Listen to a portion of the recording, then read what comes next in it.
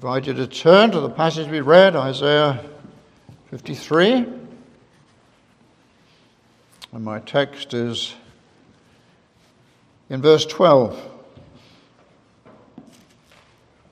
Therefore I will divide him a portion with the many, and he shall divide the spoil with the strong, because he poured out his soul to death and was numbered with the transgressors. It's the phrase I want to focus on this morning. He was numbered with the transgressors. We often say that a person is known by the company he keeps, and that is generally true. It's also generally true that we are influenced by the company we keep. And that's certainly underscored in the Scriptures. Proverbs 13:20 says, "Whoever walks with the wise becomes wise, but the companion of fools will suffer harm." So the company we keep does generally affect us. And again, 1 Corinthians 15:33, "Bad company ruins good morals." Good to remember that, boys and girls. I know you're going to have some contact with those who are not good, not decent in their living, but if we spend too much time with those people, we can be affected by them, and it can do us a great deal of harm. Now, there's one great exception to this, and that, of course, is the Lord Jesus Christ.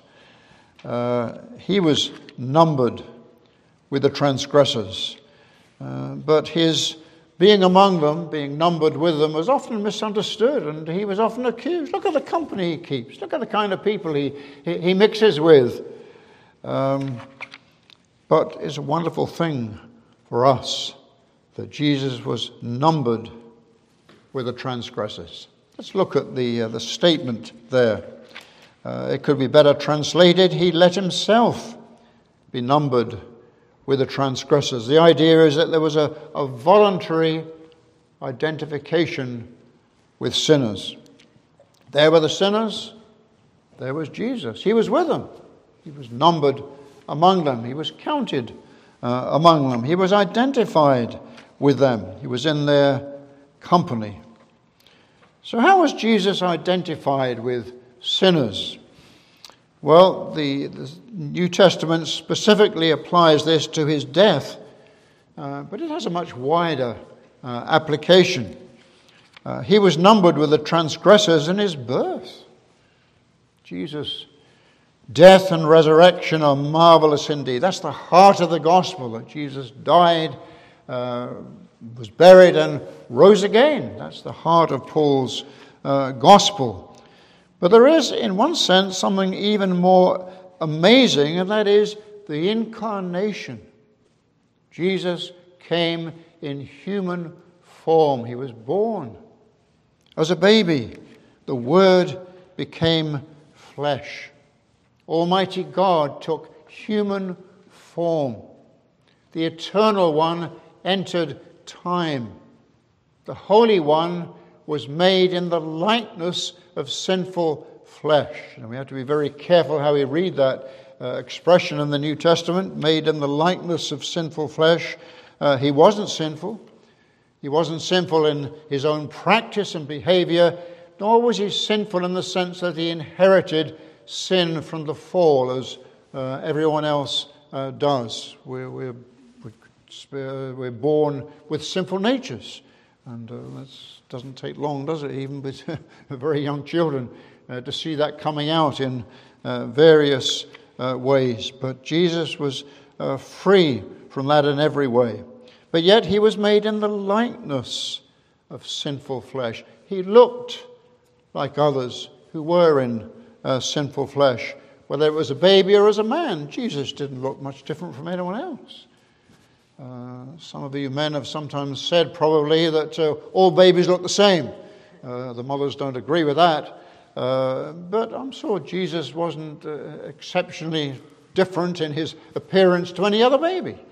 If he had been born in a hospital instead of in a stable, and you saw among maybe dozens of other babies, he wouldn't stand out in any particular way. He was made in the likeness of sinful flesh. He looked like other babies. And as a man, the same thing. I'm sure there was a nobility of character. You know, there are some people you see, and that person looks like a Christian, don't you? There's a cleanness, there's a beauty you see in the face there. But essentially, Jesus looked the same as anyone else. He walked amongst people, and he looked like other men. And he identified with other people. He looked very much like them. There's a great passage in Hebrews 2 that brings this out well. Hebrews 2 from verse 14. Since therefore the children share in flesh and blood, he himself, that is Jesus, likewise partook of the same things, that through death he might destroy the one who had the power of death, that is the devil, and deliver all those who through fear of death were subject to lifelong slavery. For surely it is not angels that he helps, but he helps the offspring of Abraham. If he had wanted to save angels, he would have become an angel. But no, he was saving men, children of Abraham, and therefore he came as a man. Therefore, we see verse 17, therefore he had to be made like his brothers in every respect, so that he might become a merciful and faithful high priest in the service of God to make propitiation for the sins of the people. So he identified with the human race. He was numbered with the human race. Most of the human race are transgressors. He was numbered with the transgressors, and especially those here who are called the children, that is, his people, those he came to save. So Jesus was numbered with the transgressors in his birth, but he was numbered with the transgressors in his life. Now we might begin with his baptism. You could say that he was identified in his baptism with a baptism of sinners. Now Jesus was not a sinner, and when he came to John the Baptist and asked John to baptize him, John was shocked. He said, I need your baptism. And he'd just been speaking about the baptism of the Spirit. So I think what John is saying there, listen, I need your baptism of the Spirit more than you need my baptism of water. And Jesus said, allow it to be for now. What John said was true, but for now, Jesus wanted to be baptized. And I think probably in his baptism, he was setting forth the tenor of his ministry. What does baptism show? It shows death, burial, resurrection. And I think right at the beginning of his public ministry, Jesus is, if you like, giving a picture of the essence of what his ministry will be, leading to his death, his burial, and resurrection. Now, it's a difficult topic, his baptism, but we certainly could say he was identified with sinners in a baptism of sinners, even though he wasn't a sinner himself. And then we see Jesus mixing with sinners. In Matthew 9:9, and Carl preached on this fairly recently from Luke, but we read as Jesus passed on from there, he saw a man called Matthew, or Levi, sitting at the tax booth. And he said to him, follow me. And he rose and followed him.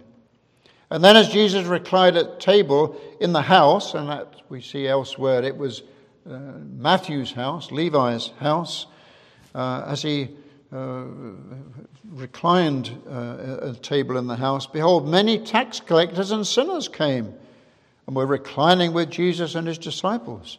When the Pharisees saw this, they said to his disciples, why did your teacher eat with tax collectors and sinners? Look at the company he keeps, mixing with the riffraff, allowing them to come in and recline at the table next to him.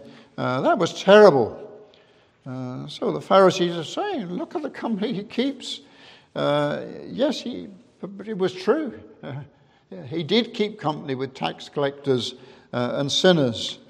But we have to ask, why did he keep company with tax collectors and sinners? They were considered the riffraff of society. Tax collectors were notoriously hated.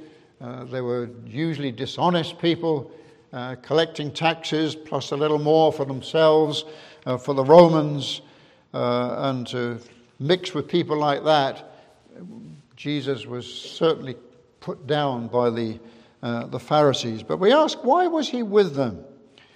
Well, not to do their thing. He wasn't saying, now, teach me how to be a tax collector. Teach me how I can make some extra money. There was one reason he was mixing with these people, to bring the gospel to them. That's why he mixed with them. He loved them as he had with Levi, with Matthew, and he wanted to bring the gospel to them. And you notice what he says there. When Jesus heard what they were saying, he said to them, those who are well have no need of a physician, but those who are sick. Go and learn what this means. I desire mercy and not sacrifice, for I came not to call the righteous, but sinners. The reason he was numbered with the transgressors, the reason why he mixed with the riffraff, was to bring them to a knowledge of the gospel, to bring them into the kingdom of God. And Matthew and others were truly converted. So that's why he spent time with these people. Now there's a fine line there, isn't there, for us? We are forbidden in certain scriptures to have fellowship with unbelievers, and yet we are invited, we are also exhorted, commanded to go and bring the gospel to every creature. So there's a balance there. We mustn't have fellowship with sinners, and yet they need the gospel. So we have to maintain that difficult balance there of not being drawn into their lifestyle, not being influenced by them for bad, but to bring the gospel to them, to show them love, to show them the essence of the gospel and bring that word to them. And certainly Jesus was our example there, not involved in their lifestyle, and yet he had contact. He didn't draw in his skirts. He was numbered with the transgressors. He mixed with these kinds of people.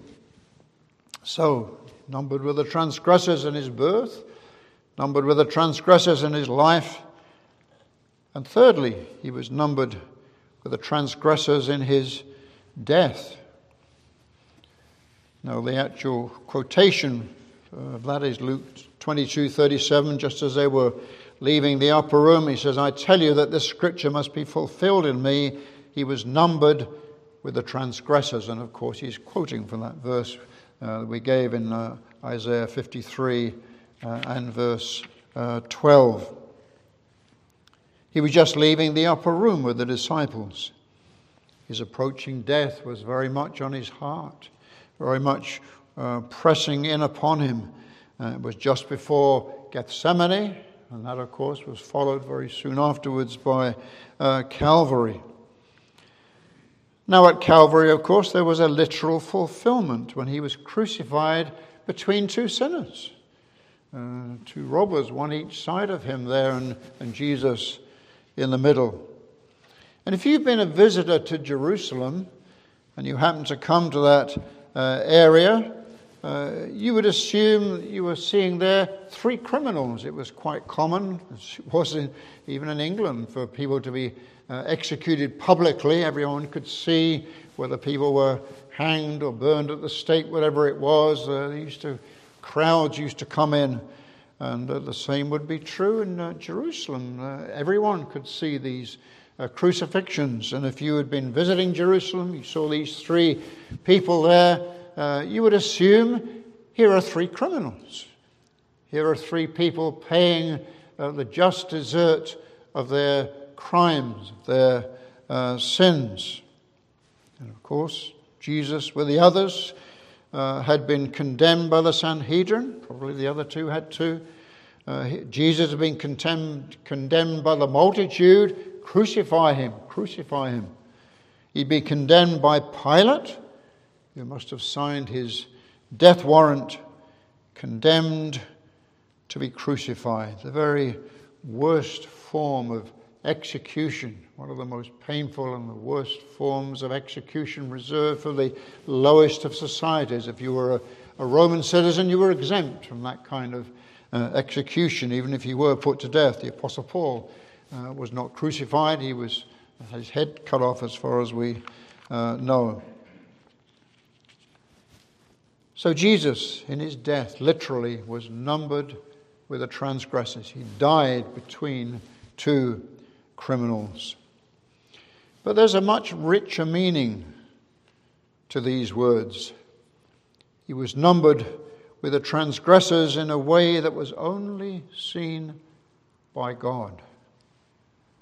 The purpose of Jesus' ministry was to save his people from their sins, and we should rejoice in that.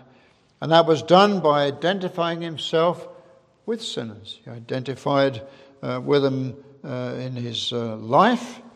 He took their humanity, and he took their sins during his suffering and death. And when people looked on Jesus on the cross, they saw a sinner. Most people, they saw a sinner there. And the disciples, of course, saw their Savior, who was without sin. They knew that. But God saw him with sin. Not his own sin, but the sins of his people. Go back to Isaiah 53, verse 6. All we like sheep have gone astray, we've turned every one to his own way, and the Lord has laid on him the iniquity of us all. It's almost treating iniquity as some material thing that can be laid on Jesus. Of course, that's not true. This is by imputation. Our sins were imputed to Jesus. He was treated as a sinner. He was punished as a sinner. Our iniquities were laid on him. And this is an important concept to grasp here, the concept of substitution. Now, we're familiar with that in various areas. The pitcher starts off and he gives up 6 runs in the first innings, so the coach very quickly makes a substitution, brings in a relief pitcher to take over. Ladies, you're making a cake and the recipe calls for raisins, and you look on your raisin jar and it's empty, and so you make a substitution. You put in cranberries instead of raisins. So we're familiar with the idea of substitution, aren't we? But here's a substitution in a different sense. And the concept began with Jewish sacrifices. When you read through the Old Testament, and perhaps you can find a book like Leviticus sometimes a bit tedious with all these various sacrifices, the burnt offerings and the grain offerings and the peace offerings and the sin offering and the trespass offering, and you sometimes wonder, what did all these different sacrifices have to say to us? Well, we may not understand the differences between them that clearly in terms perhaps of spiritual indication. But one thing is clear, sacrifices were in that principle of substitution. It was a picture that the person that brought the sacrifice was a sinner. He was to lay his hands on the head of the animal, whether it was a sheep or a bull, whatever it might be, really indicating that his sins were transferred to the animal, then he had to kill the animal.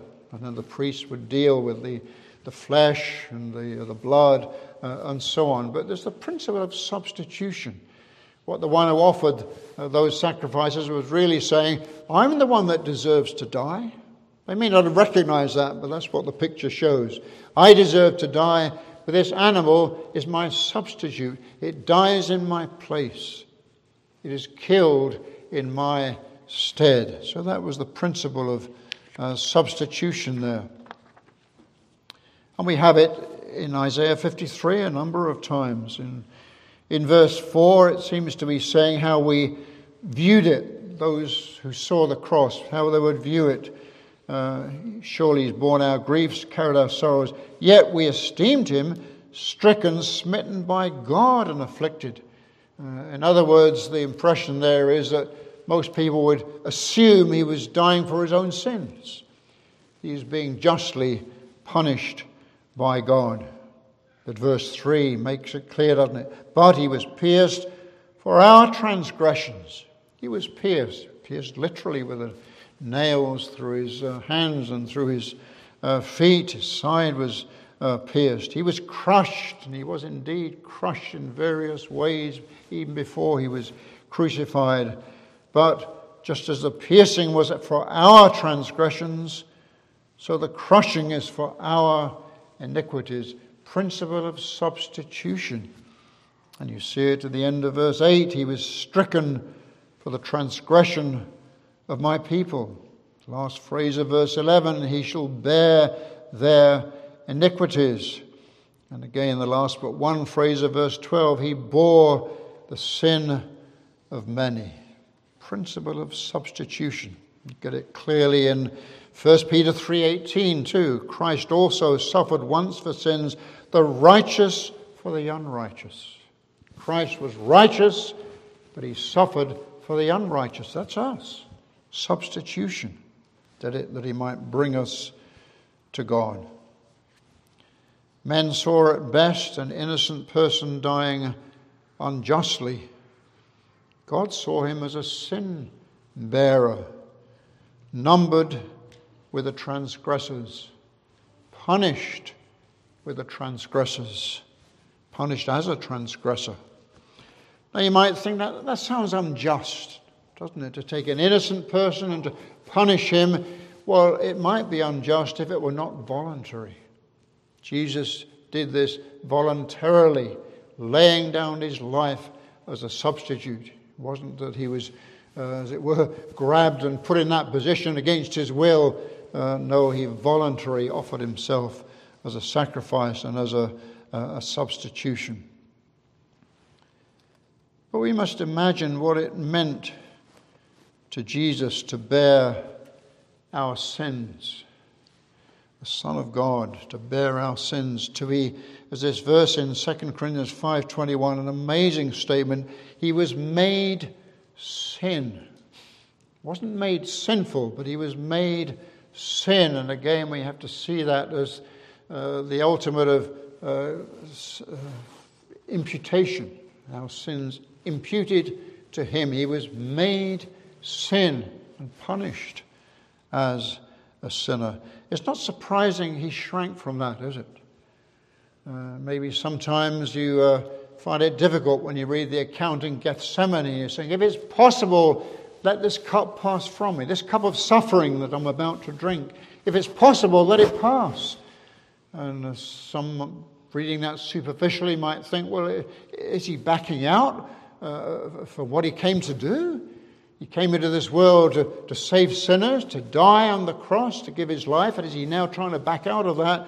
But just consider what it would have meant to Jesus to bear the wrath of God. He'd known unbroken, loving communion with God for all eternity.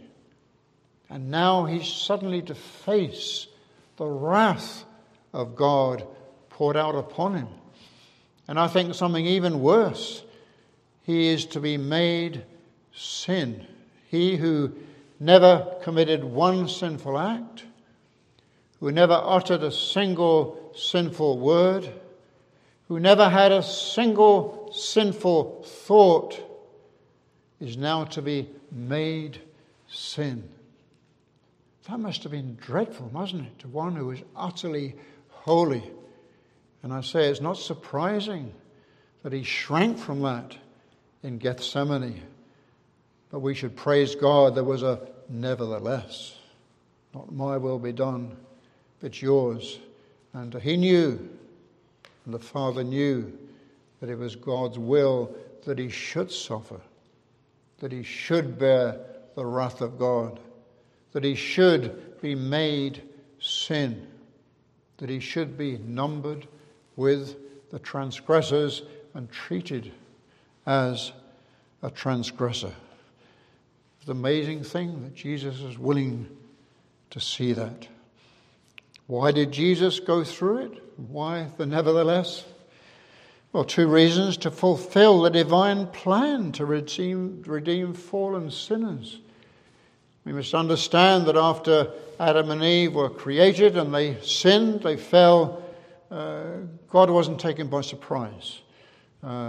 He was disappointed, in a sense, shocked, we might say that at the human level, but he knew what was going to happen. And we read of the Lamb who was slain before the foundation of the world. In other words, it was in God's mind and God's plan to redeem those sinners that he knew would come. Created an innocent human race, but they fell, and God knew that, and Jesus knew what would happen. So that was an eternal divine plan to redeem, to rescue fallen humanity, sinful beings. So that plan had to be fulfilled, and Jesus had to go through with that. But then, of course, there was love to his people. There was no other way to bring about salvation than going through his death, the cross. To deny that in any way was satanic thinking. You remember that incident when Jesus told the disciples that he was going to be betrayed, he was going to die in Jerusalem. And Peter was shocked. He said, "There's no way this is going to happen to you, Lord." And you remember Jesus replied, "Get behind me, Satan." He wasn't saying Peter was demon-possessed. What he was saying is that's satanic thinking, to imagine that somehow the cross can be avoided, that Jesus can go through his ministry without dying. No, he had to die, and love for his people demanded that he lay down his life. And also Jesus looked ahead and saw the trophies of grace that his death would bring. Verse 11, out of the anguish of his soul he shall see and be satisfied. That's a difficult verse. The old King James and the NIV footnote says, he shall see of the travail of his soul and shall be satisfied. Jesus will realize that through his sufferings, through his death, through that travail, he'll be satisfied because many will be brought into the kingdom. Many will be redeemed by that blood that he shed. Many will be saved through the sufferings that he endured. And so he was willing to go through it. So he was numbered with the transgressors in his birth, in his life, and in his death. But what should be our response to this? We don't just read these things and say, well, that's nice, that's interesting. I'm glad that he was willing to go through it. What should be our response? Well, surely amazement. Why such love to sinners? And making it personal. Why such love to me? Why was he willing to endure that, to save a wretch like me? My sins crucified him. I was among those who rejected him, scorned him, cursed him. And yet the Lord was willing to lay down his life for such sinful people. That surely should amaze us. Amazing love. How can it be that thou, my God, shouldst die for me? And if you're here this morning and you're not a believer, not assured of that forgiveness of sins, that right relationship with God, just stop and think what it cost the Lord to redeem sinners and make salvation available to you.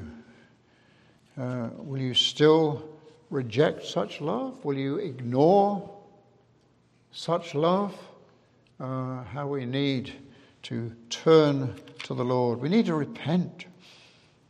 You children, boys and girls, some of you are not trusting in the Lord Jesus Christ. And maybe some of you are thinking, well, I need to grow up a bit. I need to get a bit older before I give my life to the Lord. Well, why? If you understand these truths, you need to repent today. You need to turn to the Lord now.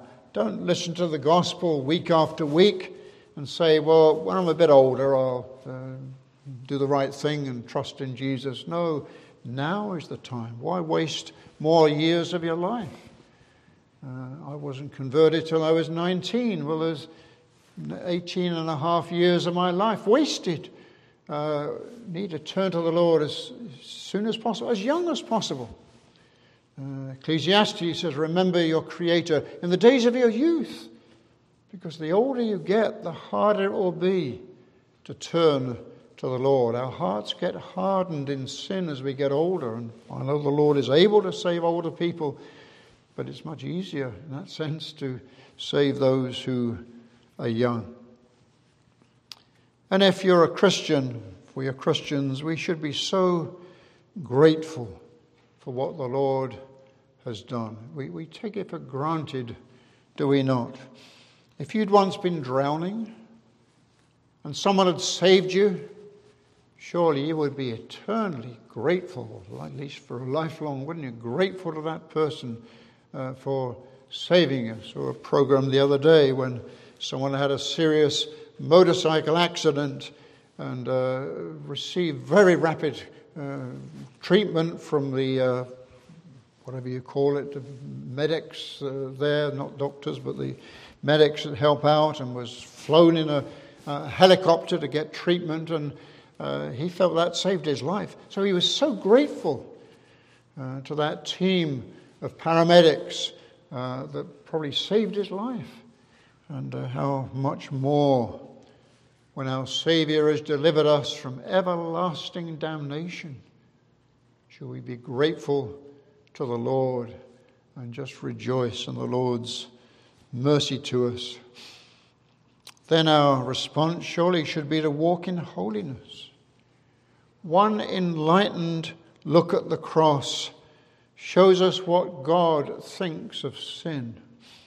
Now we can look at the cross and say, well, that demonstrates the love of God to sinners, and truly it does. But it also demonstrates God's justice, God's hatred of sin, that he poured out his wrath even on his own Son as he bore the sins of his people. Are we going to trifle with those things that brought about the death of the Lord Jesus Christ? Will we relish those things that brought about his suffering? No, we need to realize how awful it is to continue in sin, to have a hatred of sin, and seek to walk in holiness, lives pleasing to the Lord. Then we should recognize that we are his. The Lord has redeemed us. We're not our own. We're bought with a price, as Paul says in 1 Corinthians 6 there. We're bought with a price. We're not our own to do our own thing. You know, when I buy something, whether it's a Bible or a car, whatever it is, it's mine. I can do what I like with it. And it's supposed to do what I want it to do. We are not our own. We are bought with the blood of Christ. It was a price to purchase us for God. And therefore we ought to think of that. We've no right to do our own thing. We have to ask, Lord, what do you want me to do today? How do you want me to live to please you day by day? We are redeemed by the blood of Christ. And then we ought to dwell upon these things. We need to be reminded of these things, because so often and so easily do we forget these wonderful truths. You're probably thinking now, my, how wonderful that Jesus loved me enough to redeem me. But tomorrow you may have forgotten that. We need to be reminded of it over and over again. And the Lord has instituted a reminder